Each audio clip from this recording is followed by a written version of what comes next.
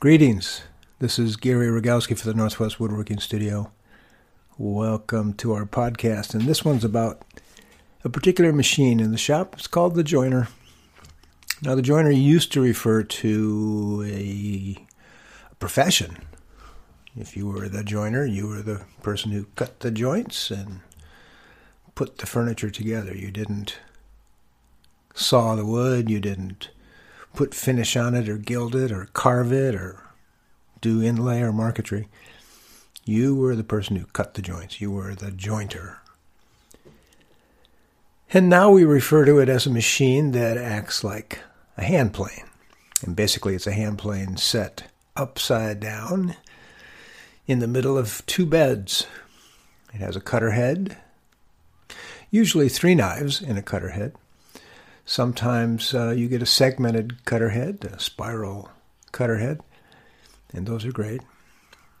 But basically it is still a hand plane turned upside down that you pass wood over. And I can say with assurance that for years, for a sad number of years, my joiner was just a source of such desperate efforts on my part to get it to work right. Let me start at the beginning. I started woodworking. I had a hand plane, but I didn't know how to sharpen it, so it wasn't much use to me. And so, I started out with machine tools, like most folks, and I got myself a little benchtop 4-inch wide joiner. So when you use the numbers, say it's 6-inch or 12-inch, that refers to how wide the cutter head is. Well, I bought a 4-inch. It had a very short bed on it. And that was okay. It fit in my basement shop. I could move it in and out. That was easy.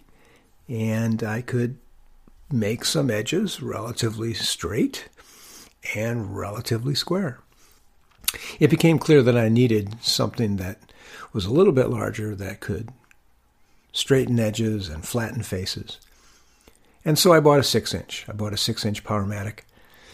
And it was all I could afford. It was $100 an inch. And for the next 25 years, I wished I had saved another $200, which was a lot for me back then. But I only had 6, and that's what I put into this joiner, 6-inch. Now, it turns out that it took me years to figure this out, but there was a bow in my fence, which caused such trouble for me. And I didn't realize it for years. I always thought it was, how the fence locked down. Way back then, you could get Powermatics or you could get Deltas. And I did see one at a shop that was this predated spiral cutter heads, but it was a cutter head that was not parallel with the edge of the table. It was set at a 10-degree angle. And that was pretty cool. So what that does is give you more of a shearing cut. The joiners that we could buy back then and could up until recently all came with these three knives spinning at you. They all cut at once and, left some evidence of their work behind them. So you see these cutter head marks. Depending on how fast you moved, you could really see them and feel them, or they were almost invisible. Not quite invisible, but almost invisible. So I had the 6-inch and a big gap between the infeed table, the first table, and the outfeed table. I don't know, a couple inches. Yeah, 3 inches, something like that, 2.5, 3 inches across there. I'll get to how that was a problem for me in a bit. But this joiner, it seemed pretty flat, although I do remember years ago going to the machinery company in town and seeing the owner taking a fence from a joiner and setting it on the ground and jumping up and down on it. It was bizarre. But cast iron back then had certain qualities. It's a little different now. They rush the process now, whereas before you'd cast your iron and then let it sit out in what was called the boneyard. You just cast a table for a joiner or for a table saw or an engine block and and let it sit and let it move and twist and let all the stresses that got built up in the process of casting it work themselves out. So nowadays they're rushed a little bit more quickly. Is the cast iron better? Not for me to say. But the cast iron I had in this fence had a little bit of a bow to it, and I didn't realize it for years. So I would spend, oh my goodness, an hour or two each time trying to get that fence square to the table so I could get a true cut. And it took me years to figure out that if I set it out of square, if I just ooched it a little bit towards me, everything was fine. So something was out of whack. Table, the way the cutter head was set, something was out of whack. And it drove me nuts. Now, one of the things about the joiner that you do have to understand is that it doesn't give a crap whether or not it cuts you or the wood. So just bear that in mind. If you stick your thumb behind the board as you're passing it through the joiner cutter head, it's going to take off the top of your thumb just as easily as it will take off wood. I remember early on I was touring some other wood shops in Chicago and met a guy who had been doing it for, 10 or 15 years, and he was sitting there with his thumb all bandaged up, and he had done just that. Someone, fairly skilled and with good habits in place, one would think, and he ran his thumb right through the joiner. Who would do such a thing, you're saying to yourself? Who would be so thick that they would put their hand into the cutter head? Sigh. Well, it was, a couple years in, and I had my 6-inch joiner, and the knives were getting dull, and I didn't know how to change them and do all that stuff. So my response to dull cutter heads was to push down harder on the board, and I was working on a piece of walnut for a box, and this box had fairly short sides to it, not very long, 8 inches, 10 inches maybe, and 3-4 inches wide. And so I was running my hands over the cutter head and had to push down because there was a lot of bounce in the cut, So when I pushed down too hard and the piece flew out away, the cutter head just kicked it out. My left hand was left, let's say, tickling the ivories.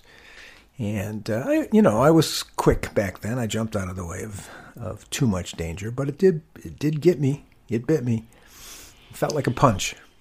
It felt like a punch to my finger. And then I bled. Oh, my goodness. And so I learned a great deal that day. Oh, my goodness, I learned so much. I learned how to staunch a wound. One of the things you hope you don't have to learn. Get it above your heart. Get a towel on it.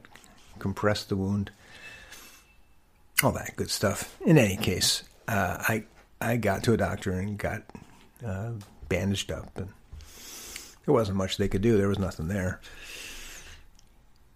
Anyway, I recovered. I regained the feeling of my finger, and it grew back. Everything was pretty good, but I did, as soon as I got back to the shop, figure out what had happened.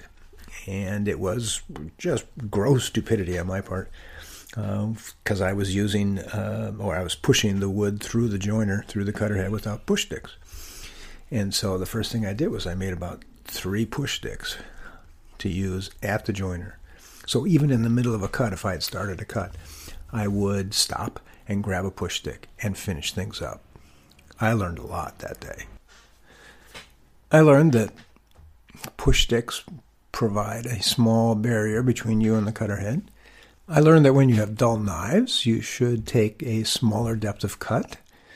You're in control of that. You dial that in-feed table up or down depending on how deep you want to go. Later on, when I started teaching classes, I had a couple of guys come in and take class, and they had taken woodshop in high school, but had gone on to a career in excavation. Now, I want to point out that excavators have a different sense of what a light cut might be. I think that a 32nd of an inch is a light cut. They think that a 1/4 of an inch is a light cut. So these guys had set my joiner for a 1/4 inch cut. And boy, they were blowing through material. It's possible, but it's hard. It's hard on the wood, hard on the machine. taking off that much of a pass off one side and not the other, you can expose drier wood on the inside and cause a moisture imbalance, and it'll cup on you. That and the danger of taking off that deep a cut, particularly without push sticks. I made myself a bunch of push sticks for long wood, for shorter pieces, for narrow pieces, and for wide ones. And they are all close by the joiner, so I could pick them up when I was getting ready for a cut or when I was in the middle of a cut. Now, my joiner continued to do fine work for me over the years. I did eventually get an 8-inch joiner, which I use all the time now. The 6-inch is barely used. And that 8-inch, after a number of years, I converted to a spiral cutter head, a bird cutter head. And I do have to report that it's been 3 years now, and I haven't rotated those knives yet. Carbide knives make a huge difference in your world compared to high-speed steel. And that's what everyone used to sell you, was high-speed steel knives. But they're sharp, but they just don't last. But the combination of the spiral cutter head and the carbide knives just make my old 8-inch joiner, a Jet, outperform any other machine, any other joiner I have used. It is a joy to use that machine now, because I know that I don't even have to look at grain direction. Let's back up. Normally when you use a joiner, you're going to flatten the face or straighten an edge. You look at the grain direction, you want it running down and away from the front end of the board. So you're just trimming off the tops of the fibers. I don't even bother now. I don't even look. What I'm concerned with is how flat is the board when I bring it to the cutter head. Because if I'm taking a light cut, and I always set my joiner for nothing more than the 32nd of an inch depth of cut. If I'm taking a light cut and I slow down my feed rate, I can cut in any direction. I can cut through a knot. I can cut against the grain. It's not an issue. It's just not an issue. I think most of that is due to the shearing cut that you get with the spiral flutes. And the rest of it is taken up by the sharpness of those carbide cutters. But that's quite a difference from having to read the grain and being very careful, which you may have to do if you've got a standard cutter head. You just slow down your normal feed rate when you're getting close to a bit of nasty grain or a pin knot or something where you might get some tear off. And you can hear it when it happens, just blep. You know it when it happens. Now, something else that you know when it occurs is snipe. It happens at the end of a cut, and you'll be moving along, and life is good, la, la, la, you're making a cut, and everything's fine, and you get to the end, and it goes, bleep, and you look at the edge of your board, and there's this divot that's like 1 inch or 2 inches long, and you're like, what the heck is that? Well, what that is your cutter head is no longer aligned properly with your outfeed table. Your outfeed table has to be set so that at top dead center with the cutter head, it is in line. And that's a sentence that didn't come out very well. So when your cutter head's spinning at top dead center, it's in line with the outfeed table. Okay? How do you do that? Well, there's an adjustment on the outfeed table. The joiner really is a very simple chunk of cast iron. There's a base on which are mounted an infeed table and an outfeed table, and then onto that is mounted a fence. There's a motor beneath it. There's a cabinet that holds the motor. It's pretty simple. From a machinist's point of view, this is a meatball machine. It's so inaccurate, it's almost not worth using. But we're woodworkers. We don't have to work with the sort of precision that machinists do. It's good enough for us. You do have to make sure that outfeed table is in line with the cutter head at top dead center. And so you can loosen the lock nut on the outfeed table and move it up or down depending on what you need. How do you know what you need? Well, if you're getting snipe, what's happening is you're making the cut and everything is fine, but the outfeed table is set too low. So when the board comes off the infeed table, it drops into the cutter head. It's sitting on the outfeed table, and that's set too low relative to the cutter head. So it drops into that cutter head, and you get that extra cut for the last couple of inches or as wide as the distance between your in-feed and out-feed table. It just drops into the cutter head, and you get snipe. Raise the out-feed table up to be in line with the cutter head. Now, the reverse situation is when you're making a cut, my voice will imitate the cut. So you're making a cut, and everything is fine, and you're making the cut, and then it's... What? All right, you're making the cut, and everything is fine, and you're cutting, and going along, and then it just tapers off. That tapering occurs when the outfeed table is set too high. So as you're making the cut, it starts off just fine. But as you get to the end of it, it's lifting onto that outfeed table and eventually comes off the infeed table, and it's resting on that higher outfeed table. And you don't cut the last third of the board. Who knows how much of that you don't cut. Flip the board around and try it again. If you get the same kind of cut, you know that the outfeed table is set too high. You have to bring that down in line with the cutter head. So those are pretty easy to fix. One of the things they don't tell you about joiners is how sensitive they are when you buy one. If you don't know what you have when you walk up to the machine, you're not going to have much success, or you'll have limited success. Sometimes your boards will come out straight. Sometimes you'll take a whole lot more off one end than the other. Sometimes you can't seem to get it. So this is what you need to know. You need to know what you've brought to the table, so to speak. So does your board have a bow along the edge, or does it have a hump along the edge? Is it straight? Just set it on the infeed table and try and spin it. You'll know immediately. If it does not spin, you either have a hollow or it's dead flat. Well, it's easier to locate with that hollow. It's located on 2 points. So run that edge through. If, on the other hand, the piece spins very freely, then you know you've got a high spot. That's a little different. You got to treat that board differently. You have to put all your pressure on the rear end of it to lift it up, and then as soon as it starts to cut, transfer all your pressure to the front end so it doesn't cut again. It seems counterintuitive, but what you're trying to do is just get the high spot. You don't want it taking a pass off the front half or the back half, because you end up with a shingle. And who among us has not cut a shingle on the joiner? You're making a cut. Oh, well, I didn't cut the last half. I'm going to do it again. I'm going to do it again. I'm going to do it again. And you look up and you're, half an inch narrower on one end than the other because you didn't pay attention to the high spot. That's it. Pure and simple. Know that you've got a high spot. Start with your pressure on the rear end. Get to the high spot. Transfer to the front end. It'll be a very short cut, but I promise you the next cut will be longer, and the next one after that. You just keep doing that until that high spot in the middle, or wherever it is, gets longer and longer and longer, and then you'll be able to make a nice straight cut. The last thing you run into, though, that's really tricky is twist in a board. And if you don't know that you have it, you will, again, make a shingle. It's a little difficult to see, so what I do is, particularly this happens on faces more than edges, but I set the board down on the joiner table and rock the corners. If it rocks, I know I have to work from corner to corner. I don't work straight across the board. Now, here's my general rule for safety on the joiner, which I should have mentioned back with push sticks. If my fingers come anywhere close to the cutter head guard, I got to grab a push stick. If I'm doing face joining, I use a push stick. If I'm doing an edge and I'm 4 inches above the cutter head, then what I have to make sure I do is get the cut established on the outfeed table before I put any pressure down on it, so I don't drop into the cutter head.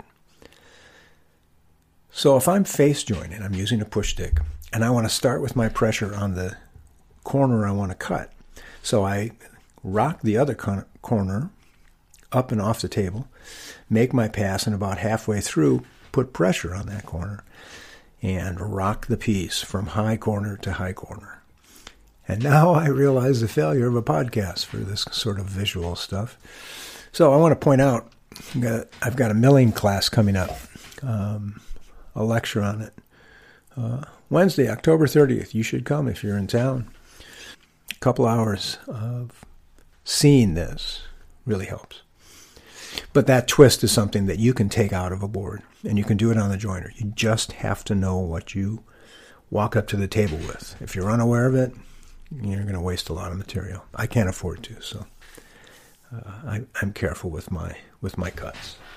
Now I want to point out some things that I could presume you know. You may not. Make sure you're not running any dirt through the joiner or staples, nails. Make sure the stuff is clean, no paint. This sort of stuff just dulls your knives. So you want to make sure the stock is relatively clean. One thing I did learn over the years that has really made my time at the joiner so much easier and appreciated. I used to fight with the fence. I told you I had this problem with the fence and how to get it square. I always wanted a square cut if I was edge joining, and I wanted 2 square edges. My goodness, if I didn't have 2 square edges, they weren't going to go together right. Hey. We're just rediscovering. That's all I do in the studio is I rediscover stuff that other people have known and then time is forgotten. All I have to do is make 2 cuts on the joiner. 2 cuts that will match with opposite faces pointing towards me.